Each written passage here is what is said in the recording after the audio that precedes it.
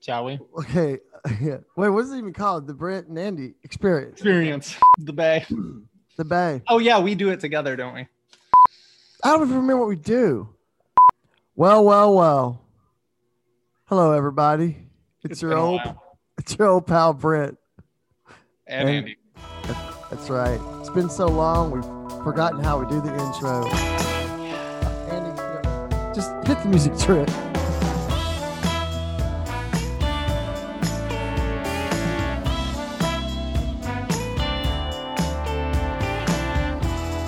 All right. Well. Welcome. Oh, wait. Okay. Trent, you can leave the music in what we just hit, but just because we want to work through we show that, you know what, this number one, actually number two, I'll talk to you about that later, podcast, we do make mistakes, don't we, Andy? Yeah. Yes. I think one is happening right now. They need to see this as an example. So, welcome to the Brent and Andy experience. Hit the music, Trent.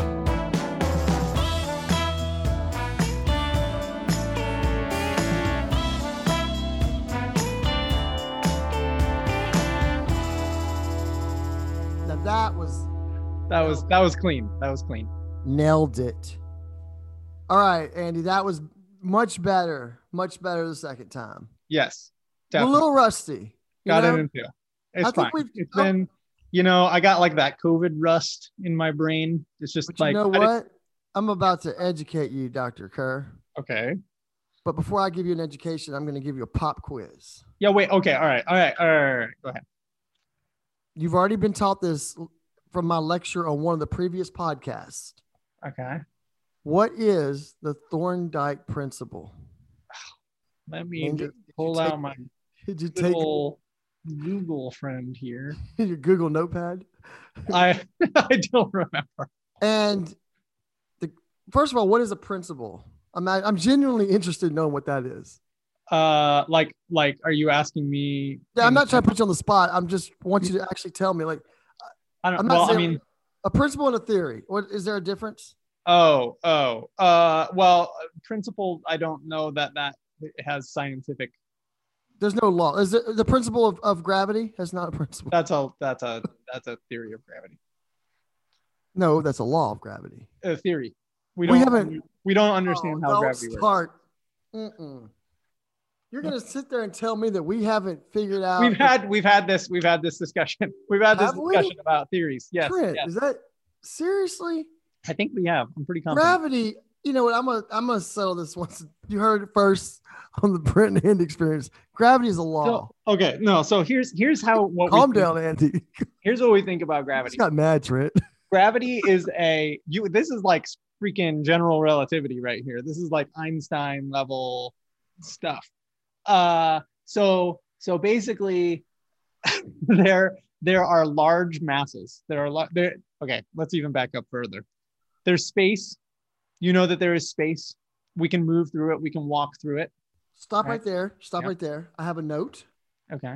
I think I'm going to add to something you just said because I went to a science lecture today. Okay. I'm going to tell you something. You just said something about space. What did you say? I said there is space. We can walk through it. We can move through it. Okay, here's what I wrote down, and this is not a joke. Okay. I don't want anybody to think this is a setup. Okay, I'm going to show you. Well, my screen's not mirrored, so you're going to basically, I'm not showing you anything. It's going to be backwards and upside down probably. Here's what I wrote down not less than 2 hours ago. Heat always goes to find the coldest possible place. Sure. Is that true? Sure. That didn't sound confident. Trent, what do you think about that? But space, isn't that? I'm talking about space, aren't I? Well, yes, space in general. Well, what I'm talking about in terms of space isn't just like space as in like what you think about it. Like space as in like your office. Like you can move through physical space. There's physical space, and that extends out into the universe. Right. But then there's also time. We move through time. But if they're not actually separate from one another, they are together a thing that is called space-time. And what we know is that large things, for unknown reasons, bend space-time. they like cause space-time to act like a funnel. And so things fall towards them, i.e. gravity. But why? How? No one knows. So that makes gravity a theory. Yeah, because it's not, it still has to be tested. Like, yeah, I see you have your hand raised. Yeah, I have a question. You just said something. You said that weird things happen. What were you just saying? Like we don't know why with when it's out there. What you just said? Like a minute ago. You just what said, specifically? About space-time, why it exists? Yeah, how it... why we don't really quite know all that yet. Yeah, no. I went to a lecture like 2 hours ago. Okay. And we. Yeah, what is this lecture you went to that you were talking about? I'm gonna show you. Okay, please do. Okay. All right, Andy, can you see the screen? Oh, I see your daughter wearing a mask in front of a really cool. She's in front of a lab. You see the lab? Yeah, that's beautiful. I see some beautiful lighting. I see what looks like a ball. Maybe you were testing the ideal gas theory. Well, yeah, probably, because I see a thermos behind that looks like probably filled with liquid nitrogen. I got way wrong pages. They're out of order. Ooh, all right, this looks fun. Okay, hang on. Here's my point. Oh no, Andy, what happened to? Okay, here's my point. Okay. My kid goes to this science. I am concerned about what we're flying through in terms of pictures. Okay. Yeah, all my pictures are out of order. Okay. An arrow. Apparently I'm going the wrong way. College. Okay.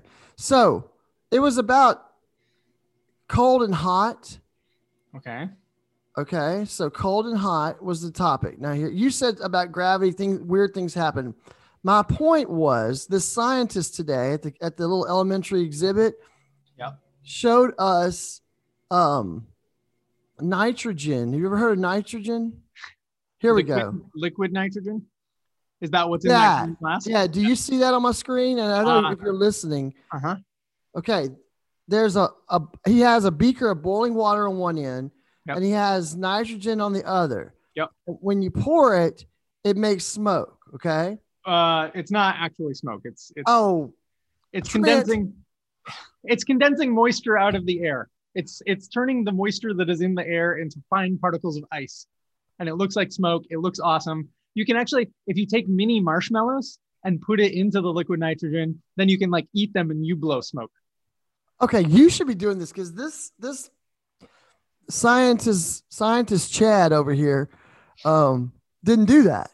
So lame. Look at that. He threw it on the ground and that blew our mind. Yep. There's smoke all over. I mean, there's ice particles. Brent, I have to blow your mind. I used to, like up until about a year ago, work with liquid nitrogen almost every single day. You did? Did you ever throw it on the ground at people's feet? All the time. Okay. Watch this, Andy. And look, Trent, I don't know if you can put this. Oh, did I start off saying we had some bad news? You did, and we haven't gotten to it. Let me tell you before, and I need everybody to listen. We're now number 2 podcast on the Loris podcast network. And rising the ranks. Before we left with COVID, we dominated the podcast space. So I need all of our subscribers to then ask your neighbors to subscribe. No, not ask. Force. Tell. Or we will throw liquid nitrogen at their feet.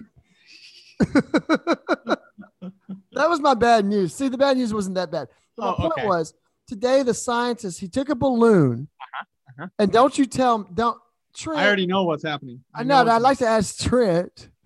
Trent, no. Trent still doesn't want to be. Yeah, can Trent just thumbs up or thumbs down. Do you think still he knows doesn't want to happen? Trent, we're not professional enough. Okay, Trent thinks that he knows what's going to happen. I would like to say that there's a lot of science on this show that happens surrounding balloons. Well, he didn't say that. We just look, Trent, but watch this, Trent. But look, it's going down, right? But watch, Trent. Then so hold on. So Brent is rapidly progressing us through a series of pictures wherein Science Chad, I guess, Science Chad has a green balloon and it is inflated and pours liquid nitrogen, which is a ridiculously cold substance. It's like minus 200 degrees Celsius, and pouring it onto the balloon and maybe we'll get to this. The balloon deflates. And now, And Trent, you've got to see this. He then shows us the balloon. The balloon looks like a pancake. Yeah. Now watch, Trent. Magic, not science, because I'm from New Orleans and I believe in magic. Magic's going to happen, Trent. Watch this. Trent, you got to post these on the website. They got to see these pictures. Trent, what's happening? It's blowing up before our very eyes by itself. That is what we call magic. And if you don't believe in magic, then you need to come take some liquid nitrogen and pour it on a balloon and then hold that deflated. It's either, I'm also religious. This is either magic or a miracle. Because I don't want to, we are a Catholic school. And I feel like, Trent, we can talk about Catholicism as a fellow Catholic, Trent and I. Andy, you know, to become a saint, we have to have evidence of a miracle. Now, I'm not saying that science, Chad, is it Saint Science? I'm saying, Chad? I don't know him personally, but I'm saying if he does good works, I see the miracle before my very eyes right now. And that miracle is a balloon. Look at that, Trent. That is after we popped it. The balloon no, it wasn't popped. That balloon's not popped. I said that to make you mad. Science Chad said that the air was somehow still there. But look, Trent, there is no air there. Look, it's a pancake. look. Wait, it's a pancake. Wait, this is what going down. My goodness. Okay. The amount of just poking and prodding you do at my soul is so high. Today's podcast, I just wanted to get us back into the ring. Just get back on the air. I hope y'all enjoyed that. Now let's talk politics. Wait, hear me out. Okay. Trent, please don't edit this. As you know, we vote on Tuesday. I'm going to stop with that sentence. Okay. We vote on Tuesday. What I'm seeing in the news is that it's going to come down to some critical states for whoever's elected. Okay. Stay with me, Trent. Trent's got a very keen eye on me. Okay. So you come down to some critical states. Yep. Probably Florida. Give me another one. Pennsylvania, Michigan. Actually, apparently also Arizona this year. Okay. What you said, slow down. You said Florida. Yeah. And Pennsylvania. Then you also said, what was the next state you said? Pennsylvania. Now you're a scientist. Yeah. We've had a Pennsylvanian period before, haven't we? Explain what do you mean by Pennsylvanian period? Like a period where Pennsylvania plays an important key role? It plays a key role, all right. Oh my, okay. Tell me the role that Pennsylvania has played before. And in fact, Andy, before you explain, I dare say, and I know Pennsylvania is very important on Tuesday. But whatever you're about to educate us with, I dare say that the role Pennsylvania played before is way more important than what it will play on Tuesday. And that's a big statement. No, Trent, Brent has kindly screen shared a picture, and I am going to read verbatim as well as I can. There's some screen glare. What it says: the Pennsylvanian period, 320 to 286 million years ago, our region was a vast tropical swamp populated by towering tree ferns, immense insects, and giant amphibians. Now, I'm not sure. I think I got this a couple summers ago at the St. Louis Science Center. So when it says our region, it's not talking about Dubuque. I think it's talking about St. Louis, Missouri. Well, it's regionally close. So you think that the Pennsylvania period of swamp, there were swamps all over St. Louis. You think it was in Dubuque as well? Probably. Wow. I mean, it was probably, yeah, probably. I mean, I am not a geologist. I am not a, long time ago, not my thing. Yeah. Well, we've covered politics. We've covered science. And lastly, I'd like to talk about COVID, but I have a science question. Okay. Sounds good. First of all, let's not talk about COVID. Oh, okay. Let me ask you my question first. First of all, what is a vaccine in general? I took the flu shot. What does that mean? So a vaccine can be a number of different things, but ultimately it comes down to a part of or a dead part of an organism that can cause disease, which is placed into your body with a needle, so injected into you, and your body can't get sick from it because it's dead or it's just a part, but your body doesn't know that it's dead, and so it does this thing called mounting an immune response, so that then when the real live organism that could kill you or hurt you actually does get into your nose or into your mouth, you're already prepared and your body can fight it off without you getting sick. Okay, I actually have a real question. I mean, I've had real questions all along. And I just want everybody to know today's podcast is just a chat with Andy. This is our trailer back. We're welcoming back. Next week, we will have the food recipes. We will have our community events. Today was just, hey, we're back and let's talk about balloons. So Andy, serious question. Is that why? Stay with me here. Yeah. We're talking about the flu. Sure. The suggestion that if I could just get a small, if someone with the flu could just sneeze on me, but not a lot on me. Do you see what I'm saying? I that would want you to complete this thought because I want you to complete this thought. Complete this thought. That is what I have to say. If someone with a little bit of flu, just a little bit sneezed on you. Yeah, I don't want to get sick with. I mean, I don't want to because I've read you could die of the flu. Okay, so yeah, it's like 50 to 60,000 people in this country die every year. That's not what I'm saying. I'm saying I don't want that, but I'm saying, but I do want to be inoculated from the flu. What is the difference of why would I go to get a flu shot if I could have Trent sneeze just a little bit of his active flu on me? So it comes down to dead versus alive.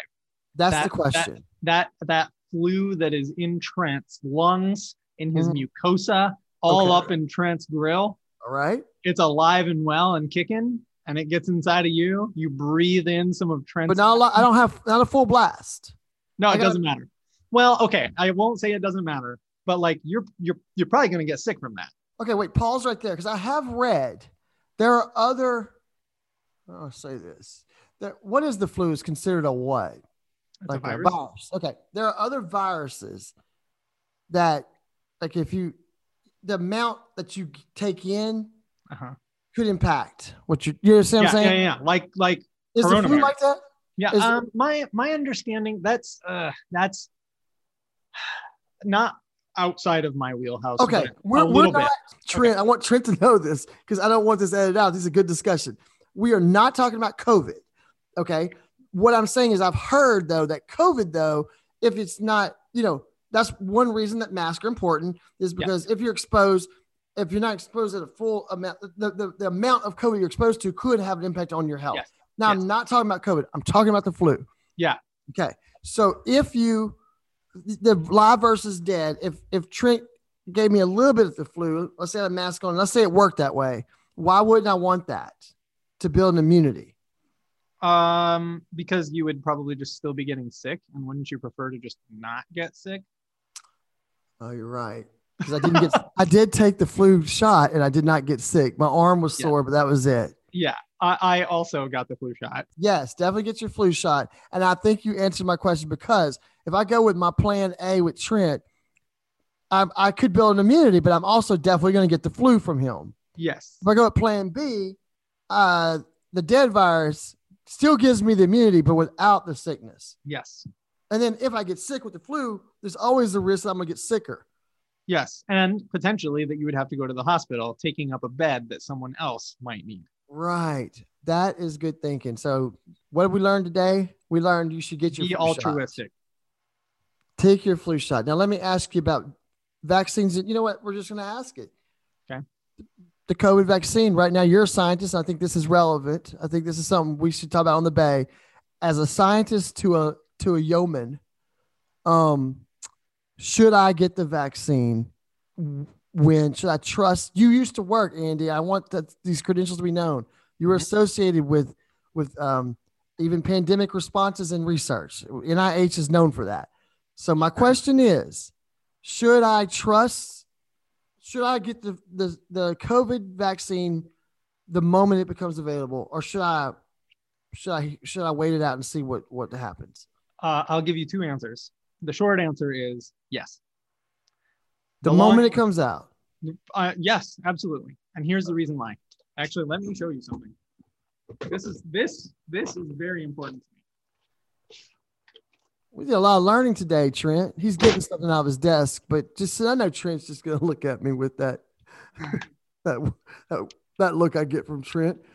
There's a lot of science learning today. So you know what, everybody? We're gonna do a lot of recipes and Cajun music on the next one, but we need to learn today. Tell me, Andy, what did you just pull out of your desk? So if you don't mind, I'm gonna take you on a little bit of a journey. Okay. All right. So in 2016, my daughter was born, my daughter Elma. And when she was born, she aspirated meconium. It's not an uncommon thing. Basically, she breathed in her poop, which is a thing that happens. I want to slow that down. So she breathed it in. Yeah, as she was being born, she like pooped in the womb and like breathed some of it in. And that happens with babies. Oh, I did not know that. Okay. Yeah, not often, but it can happen. And she was in the NICU for 3 days getting it worked out. And it was not a fun experience at the time. Don't recommend.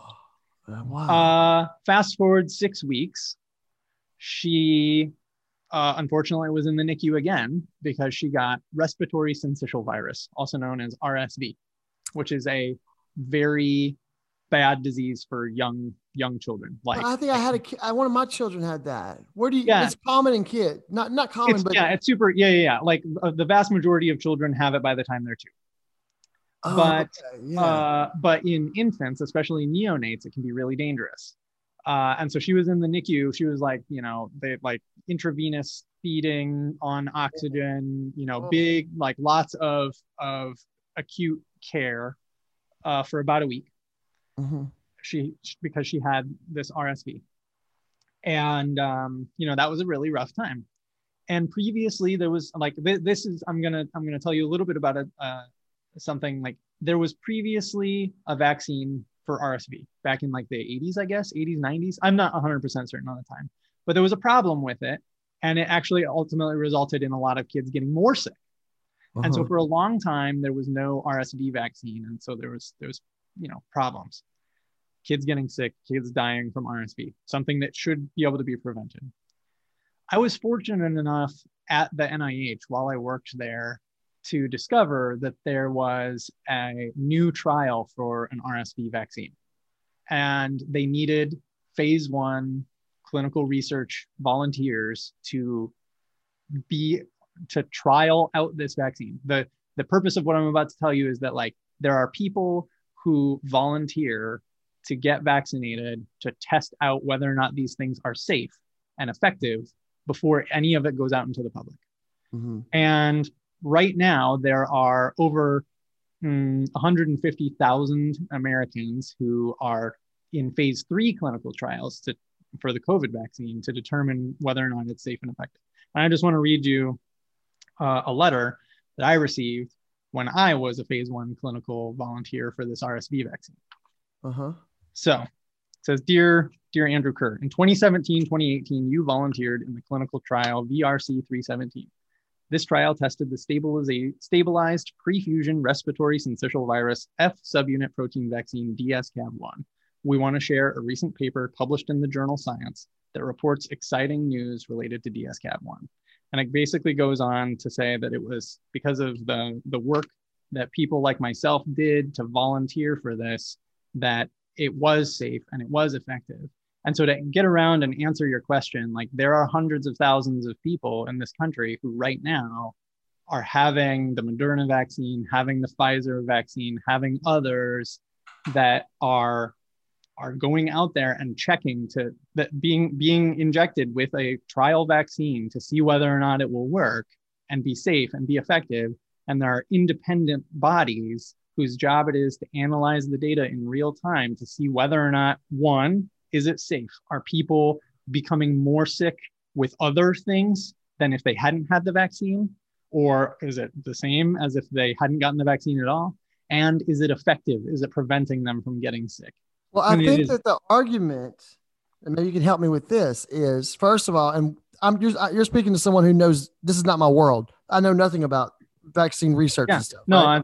Right. So all I know is what I hear on the media, from reliable sources, and I know that in general it takes a very long time for a vaccine. For example, do we have the RSV vaccine now in 2020? No. Well, that actually, I don't know. We could, but if we did, would it be safe to say it would be fairly recent in the last couple years? Yeah, I mean, I was a volunteer like 3 years ago now. Right? Oh, so it still may not be out. It may not be out. That's the whole point. Is that I know that it takes a long time to do that, and suddenly this one's going so fast. Yeah, and how is that possible? Yeah, my question to you answer both here. Should I trust that? And then I'm gonna, without getting too political, though, we know that just in general, maybe not even from politics, but from a nation that's tired of COVID, should we trust? I know you were working at in that type of research. Yeah, the pressure that comes from the public, does that have any kind of a bearing on you as a researcher to do? I wouldn't say cut corners, but certainly to no. So that's actually a lot of questions. It's a lot of questions. Yeah. In summary, it's the reason I think that a lot of people I talk to that are nervous about it is because of A, the speed, and B, the pressure that's on it. Yeah.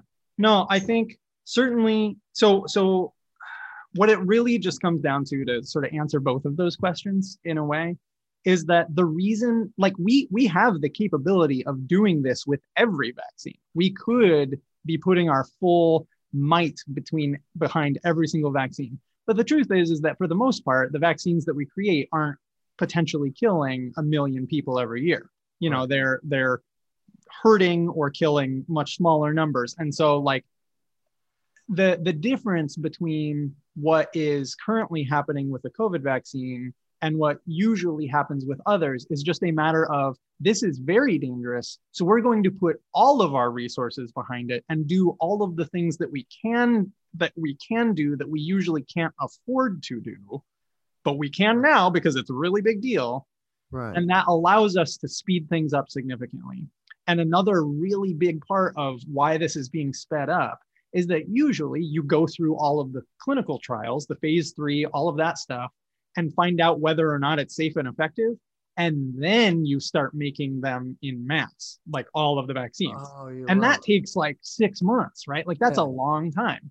Right. Well, as soon as these companies like came up with a vaccine and it went into phase 3 clinical trials, the government was like, we need this vaccine now in case it is effective. Like once we get through the trial and we are certain that it is safe and that it is effective, we want it now. I see what you're saying. So we'll take the loss if it's not, but otherwise. So the government gave all of these companies money to just start making those vaccines immediately so that they will just be on the shelf instantaneously as soon as we know. And if it turns out that they're not safe and effective, they get dumpstered.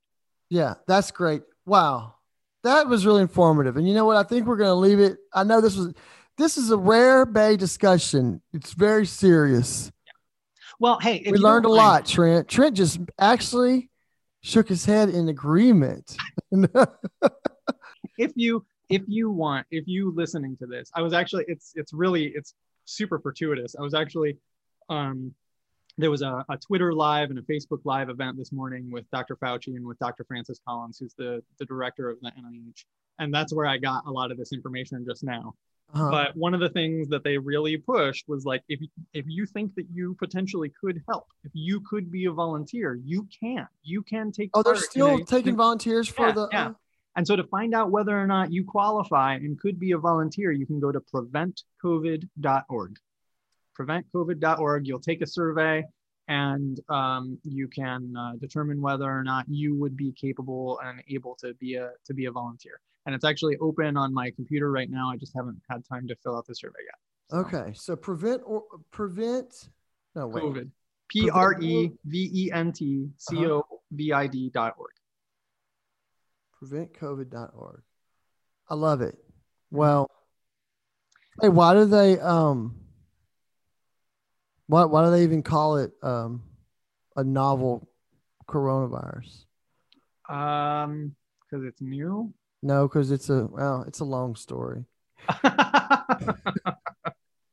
Thank y'all for listening. We'll be back next week, up to our usual tomfoolery, our usual Andy foolery.